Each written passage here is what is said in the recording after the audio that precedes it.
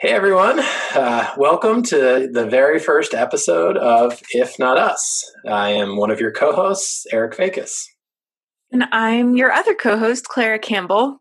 Eric, I'm so excited that we're finally doing this. I know. How are you doing? I'm okay.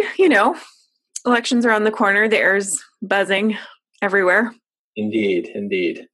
But I'm excited to talk to you and to kick off this series that you and I have been talking about for a little while now. Me too. And just for the folks out there, I'm so excited that we can finally invite you in. This is something that Eric and I have just enjoyed, a long tradition of having great talks about politics and issues. And then we thought, why do we not just invite everybody else in there? So that's what we're doing now with our series, If Not Us, which is going to be a series of conversations, candid conversations with people who are really leading the change, on the forefronts of change. We're going to be asking some tough questions, discussing some tough issues, and just exploring all the things that are happening in our world and during this time.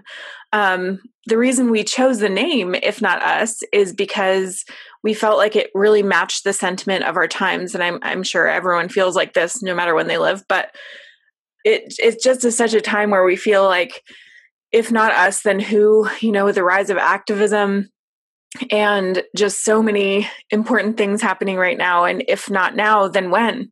So that's where the series came from. We're hoping to make it fun, because Eric and I are fun, not boring. And we're hoping to make it less like a webinar and more like a dinner conversation with a really good group of friends. So we're looking forward to, I can't believe this is our first episode. Yeah. So Clara and I get to work in advocacy on a daily basis through Media Cause, our nonprofit marketing agency. But one of the things that we talk a lot about is that change belongs to everybody. And it couldn't be more evident now with how many people are active in activism and online organizing through social media, primarily. Anyone with a Twitter account can really be an advocate these days and an activist. And so we think it's great to talk amongst ourselves, to bring in other people that work in nonprofit advocacy, but also really to engage with everyday individuals that just really care about stuff and want to do something and are taking action right now. So, so that's what we're going to do, kicking off with our first topic about what's going on with advocacy these days and how we've seen things change over the last 4 years as we head into the next election, really reflecting back on what we've experienced over the last 4 years.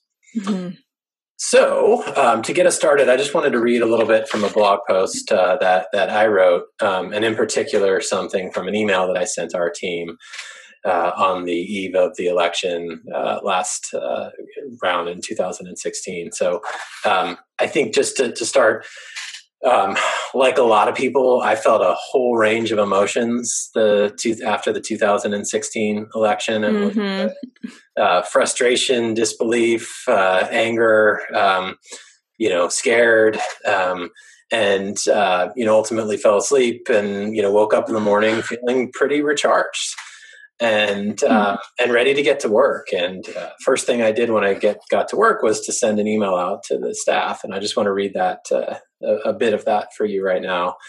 And so I ended the message by saying, despite the concerns and uncertainty that lies ahead, it's time to move forward. I see the opportunity for us at Media Cause, our clients, and each of us individually to play a role in the future of this country more than ever before. It's times like these when I'm thankful that I work in such a field like this with an amazing group of passionate people like all of you. So let's get and that's really how I felt. That was the sentiment at the time. This is an unexpected result in an election, but really it's, now more than ever, people that are working in advocacy got to get to work. And I wasn't expecting the 4 years to be easy. I wasn't expecting Republicans and Democrats to all of a sudden get along, for us to see eye to eye on policy issues. But I was not prepared for what we experienced in those 4 years. And who could be. And just wanted to take a couple minutes to reflect on that. So to start us off with the question here, despite the fact that we've seen what feels like more people than ever getting involved in activism and organizing online, what has changed, and why do you think that the tactics that used to work don't really work anymore or haven't worked over the last 4 years? Such a question. I think I broke it down into kind of three things that jumped into my mind. The first one is just the erosion of trust. We talk all the time about how trust is so important, but equally so in advocacy, right? Like we have to know that our institutions and our democracy is a functioning venue for us to be able to even enter into thinking about how we might make positive change. So I think there's been a lot of erosion of trust. The second thing is a lack of responsibility and accountability on behalf of a lot of the people who have been in charge. So what I think of, an example of what I mean is, the Women's March right after Trump's inauguration, up until the protests for racial justice that we're seeing now, there's just this sense that there's a lot of noise being made. There are a lot of passionate people out there, but you don't get the sense, and you never have done, that someone, for example, in the White House cares at all. And then similarly for members of Congress, it's like there's a sense that any idea of responsibility, accountability to the people that you are supposed to be and you are elected to support and lead and represent really just isn't there. There's such a disconnect. So that's another thing. And then the third thing is increased polarization. I think you mentioned that, that's not new, but it is something that I feel like we already knew the aisle was not being crossed quite as often over the past couple of years. But then especially now it just feels like, there's pretty much nothing we can't meet in the middle. And any sense of there used to maybe feel like there were some things that we could all be like, right, we agree, let's go. And those feel few and far between now. So yeah, that's kind of a discouraging 3 items, but I do think that that's made being effective in advocacy more challenging. Right. Yeah, I agree. I think to put it simply from where I see is the truth no longer matters in politics, as sad as that is. It started when the inauguration happened and we were told that we have the record crowds. No one's ever shown up. It was the biggest crowd. And then we found out that, Photoshop played a role in that. And rather than accepting defeat, we were told that there are alternative facts. Thanks to Kellyanne Conway. And I think we were presented with alternative facts for the 4 years that followed that. Daily. And now we're at a point where there is no one source of truth anymore. We can't both look at the same data and agree what it actually says. It's sort of a really sad point that we've reached where the truth actually doesn't matter. That, a lie spreads faster than the truth around the world. And when you're focused on marketing, rather than actually telling the truth, then you realize that, it's more convenient to tell a lie and try to get 35 to 50% of the people to believe it rather than to the truth. So I think that's an unfortunate circumstance of where we're at now. And, I think also I'd add to that social media has played a really big role in why advocacy doesn't work the way it used to be, in that, the truth isn't spread as fast as lies, and the platforms haven't done as good of a job as they've needed to regulate misinformation. And in fact, when they have regulated, it's felt like it almost hurts, our clients, a lot of the people who are telling the truth. We see ads get turned down every time when they're actually, in fact, trying to correct misinformation. So it feels like, the social media companies have a long way to go in terms of figuring out how to best regulate and actually support the truth. But to shift us to a happier gear, what gives you hope, Eric? Who's doing it right? Like, are there people who have been doing it right over these past 4 years, despite all of the things that we just discussed? Yeah, for sure. I think it's been exciting to see three trends in particular develop over the last 3 years in terms of effective advocacy. While we haven't been as effective lobbying the federal government for change, the three areas that have been effective are corporate advocacy, boycotts in particular, local advocacy, and what's the third one that I wanted to mention? Advocating within your own party. So sort of for sure. Yeah. Within a party rather than across the aisle. I think, boycotts are something that's always been a really useful tool. There is only one source of truth when you're talking about financial data. And when customers all stand up and say, wait, we're not going to buy your products anymore, we're not going to support you, the year-end financial statements can't hide that. Yeah. There no is alternative facts there. No, there's one set of numbers at the end of the year, and companies know that. So, and they see the data a lot sooner than the end of the year, so they can tell right away whether a boycott's taking effect. And if it is, they do something about it. And so, while corporations aren't typically thought of as honest and sort of having the best.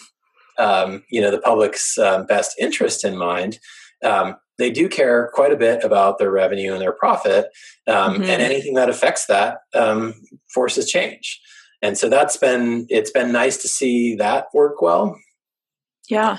Do you have an example of that in mind? Or?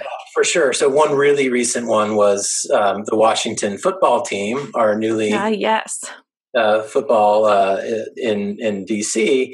That's been a fight that's been going on for decades. Sort of appealing to what's right, and how that previous name offended people within the Native American community wasn't enough to bring about that change. It happened when the lead sponsor of the stadium said, we're going to take our name off of your stadium and back out of a $75 million sponsorship agreement if you don't change. Suddenly.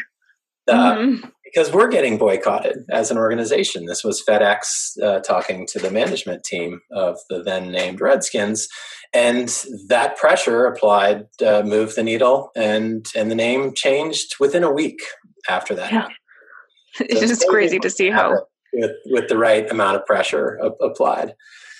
Moving on to the local issue. I think just seeing the success with things like DA races, your local sheriff's race, those sorts of things that people are becoming aware of has been really, really helpful. I think that's been great to harness all that passion and activity that we've seen on Twitter and really get people to care about what's happening in their community. Agreed. It's not about, how many people can you reach with a tweet. It's about appealing to the right people. It's about knocking on doors. When you're in a community, you really, you're not protected by Secret Service. You can't just lie and hide, and just never be faced with your constituents at the local level. And so those things are really, starting to work well. And that's great to see also. On the advocating within the own party, seeing things, like the Green New Deal, and just the amount of nonprofits that have focused their attention on getting people within the Democratic Party to really move more progressive, has been wonderful. Might not be receptive to talk to Republicans about environmental protections right now, because our air has never been cleaner. So why do we have to be in the Paris Agreement? But within the Democratic Party, we're becoming more progressive and caring about issues that is overwhelmingly supported by the public, like taking good care of our environment. Yeah, I think that's really interesting. I mean, I think both of the examples that you just gave in terms of growing from within the party, and then also local influence. It's been really cool to see people kind of rediscovering their power. Often people have the most sphere of influence within their own communities, on the ground level, in smaller races, but that actually have a big impact on a lot of their daily life. And then similarly from within the party, yeah, I think it's been really exciting, especially to see some of the millennial and Gen Zers coming in and really starting to influence and discover their power to move the Democratic Party to be a more progressive space. So yeah, I think both of those are really encouraging. All three of those are very encouraging. Yeah, change seems to happen when there's mass support behind it. It becomes a lot easier for others to get on board that were sort of on the fringe. Totally. So by starting internally and just getting more and more people excited about things like the Green New Deal, and UBI and other progressive examples that are going to help mass amounts of people, the popularity begins to grow. And, before you begin reaching across the aisle, really building that support across the country first. Mm-hmm. Yeah. And I love the idea of, like I said, just starting small and then growing from there, planting the seeds and building local power. So here's hoping. Yes, here's to hope. Speaking of hope, what's next? Where do you think you need to go over the next 4 years and after next Tuesday? Advocacy. Yeah. Well, my answer to this one is a little bit softer. I think we at bottom, it's about just keeping on showing up and not giving up. And again, going back to the problems that we've had is like this erosion of trust, and we need to overcome our cynicism. We need to keep showing up, and we need to keep staying involved. We can't just ditch the system just because it's not working. I think we can all agree there are definitely things that are wrong and that aren't working, but by participating in them is the only way that we can change and make our democracy better, make our country work better for all of us. So I think it's really about keeping on showing up. And I always go back to this talk that President Obama gave through his foundation. But essentially, he was talking about the real thing that we need is both protests and policy change. And I think those two wedded together he always has the best words, literally. But I think he's so right. We do need to show up. We do need to get out there. We do need to mobilize the movement. We do need to gather on force, but we also have to direct our power and be strategic so that we can actually achieve the policy change that's going to be the difference in the future. So yeah, all that to say, we got to keep showing up. Yeah, 100%. For me, just starting like really tangibly when we talk about showing up, it's about getting out to vote. Yes, it is. Coming up Tuesday. And, that's the first place that we need people to show up. But that's just the start, regardless of what happens at in the next election. It's about moving forward and taking advocacy to the next level from there. Starting with voting, advocacy is going to be more effective again when we have a party in control, both in Congress and in the White House, that have compassion, that have empathy, that have ability to understand what the truth is, rather than respect for people. That would be nice. The respect would be wonderful. I'll settle for just acknowledgement of what the truth is for a starting point, and then we'll work our way towards respect. And hopefully we get enough people out to vote. Historically, Democratic candidates win with larger numbers. And the early signs are pointing towards record turnout, which is great. My fingers are crossed. I hope we get everyone out there that's sort of on the fence. There's a contingent of progressives that haven't been excited or energized by Biden and Harris.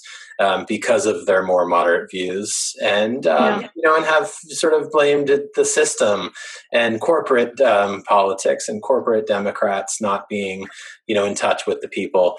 To those individuals, I hope that they will realize that they'll be able to put their advocacy chops to practice once again when we have a White House that actually acknowledges that facts are facts and the truth is the truth. And let's debate the policy about whether the Green New Deal is the right policy for our environment, rather than denying that there is a problem with the environment. There is? Just kidding. Just kidding. But yeah, I think all that to say, it sounds like we're agreed. We got to show up. We got to vote on this, in this election and in the ones to come, up and down the ballot all the time. Keep showing up. Yep. And then we get to work. Amen. Well, thank you so much, Eric. This has been so exciting. This has been our first episode of If Not Us. And we're so excited to bring you more interesting guests and conversation topics. Thanks, Clara, and I look forward to our next conversation.